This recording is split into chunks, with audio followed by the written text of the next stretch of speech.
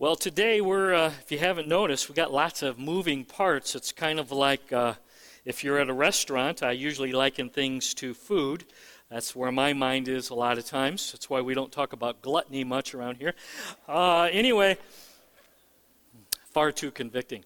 We're getting this is like a fancy restaurant where you get lots of courses. You get the appetizer course and the soup course and salad and the entree course and dessert.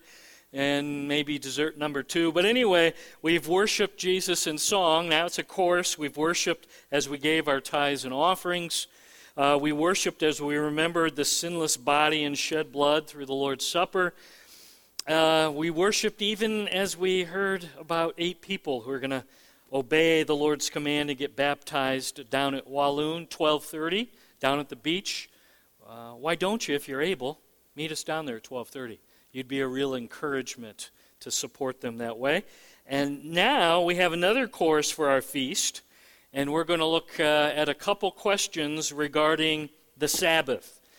We've been talking about the Sabbath the last couple Sundays, and here is question number 1. Eating out on Sunday is one of those things I've always questioned. It brings me rest, but causes someone else to work. So, question mark. Okay, great question. Whoever you are that wishes to remain anonymous, great question. Here we go.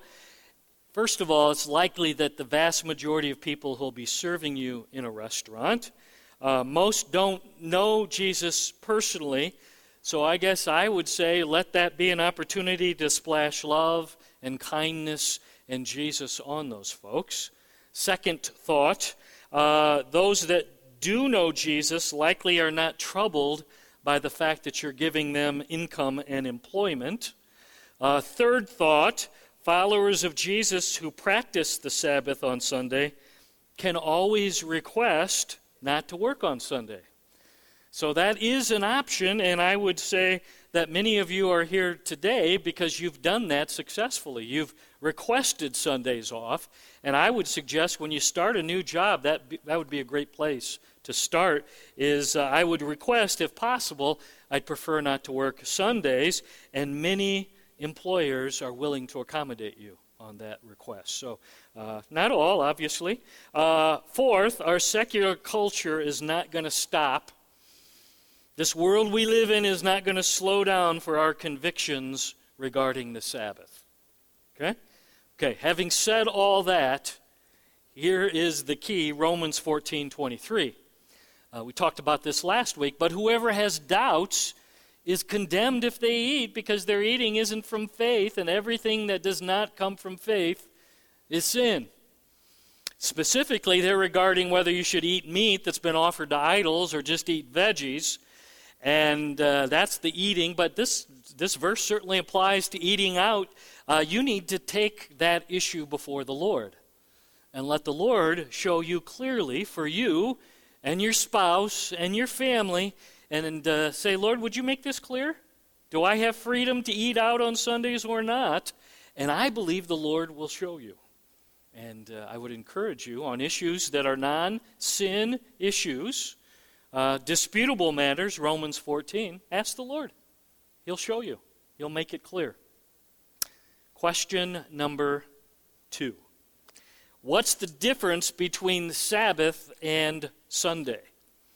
When and why did the church switch from Saturday worship, Old Testament, to Sunday rest, the Lord's Day? When did that happen?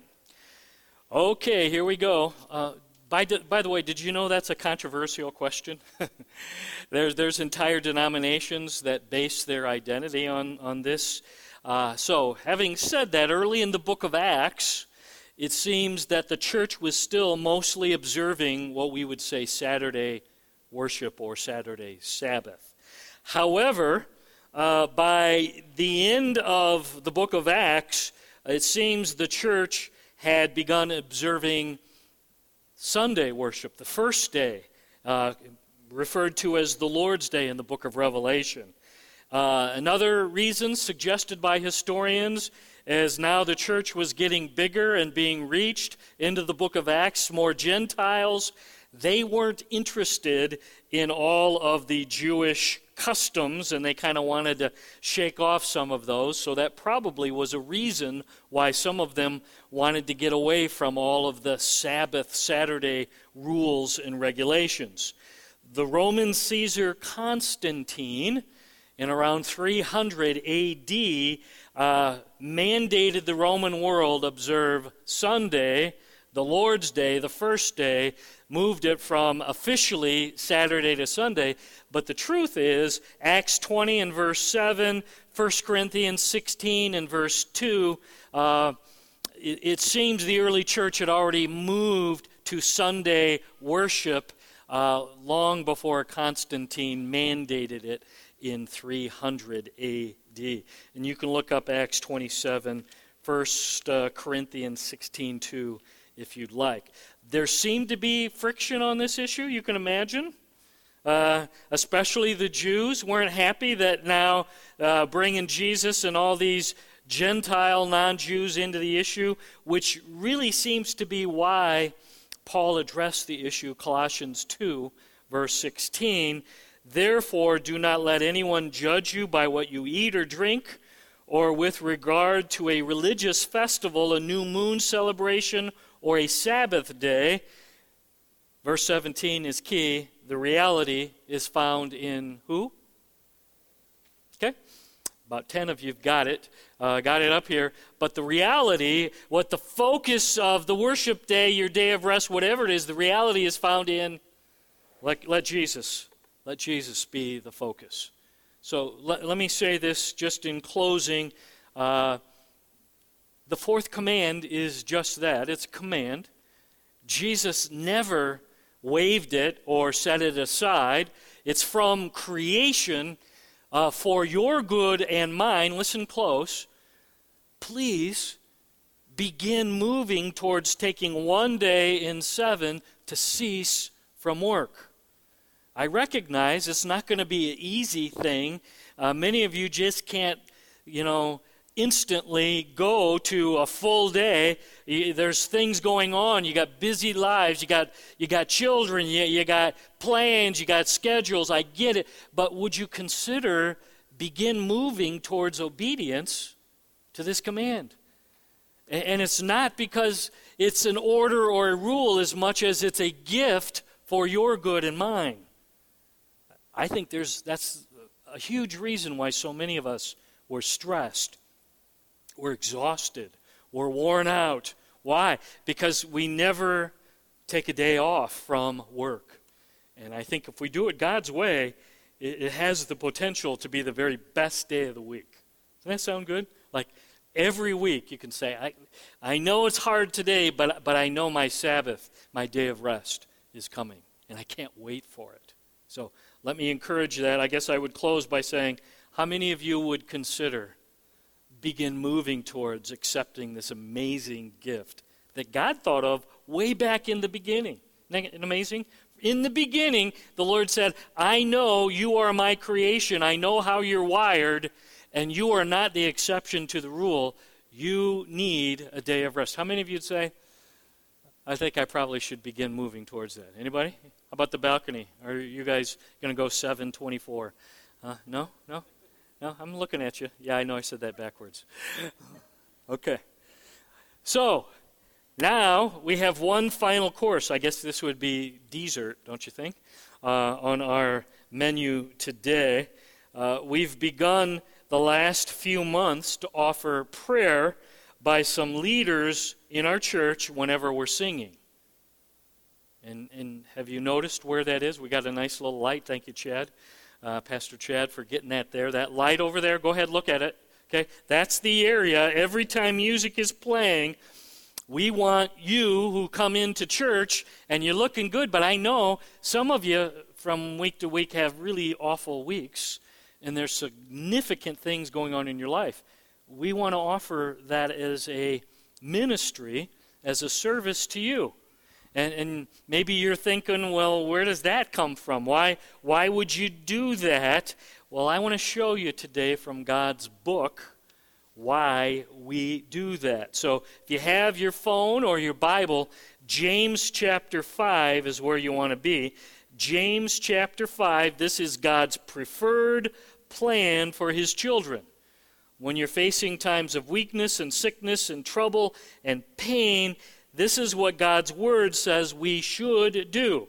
When hard times come, and they come to all of us, this is what we should do, it says. James 5, we'll start with verse 13, and then we'll read down through verse 16.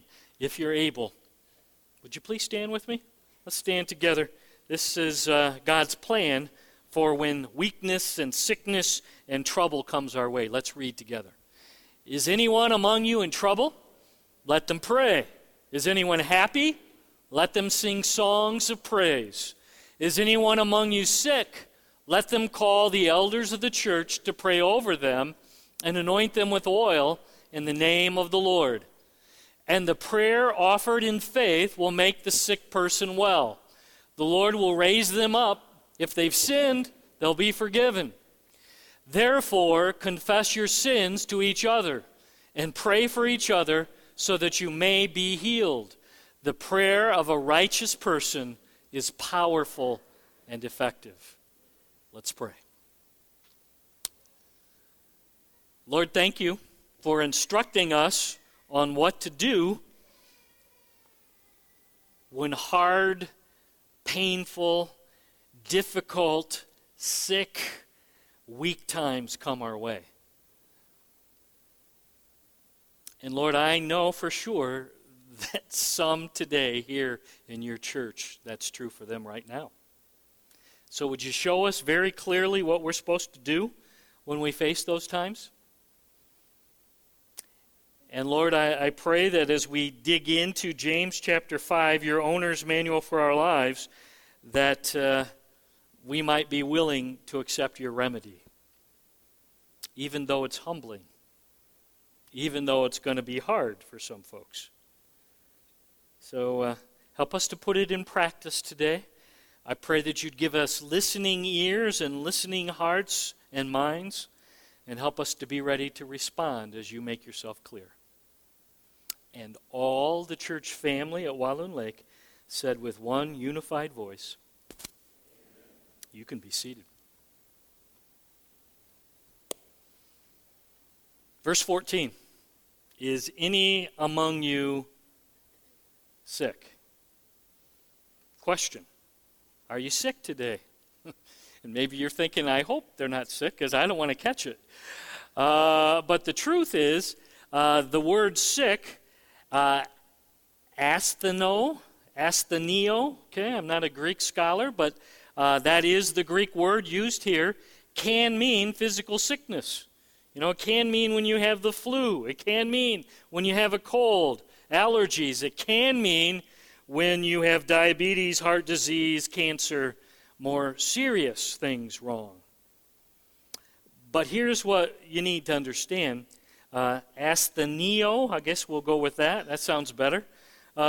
Is often translated in the New Testament as weakness. Catch that?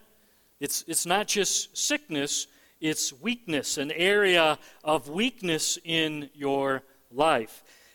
Same word, 2 Corinthians 12, verse 10, Paul writes, that is why for Christ's sake I delight in weakness.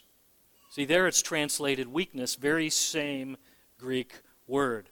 So James is advising fellow followers of Jesus what we should do when we face an area of weakness, an area of trouble, an area of sickness in our lives.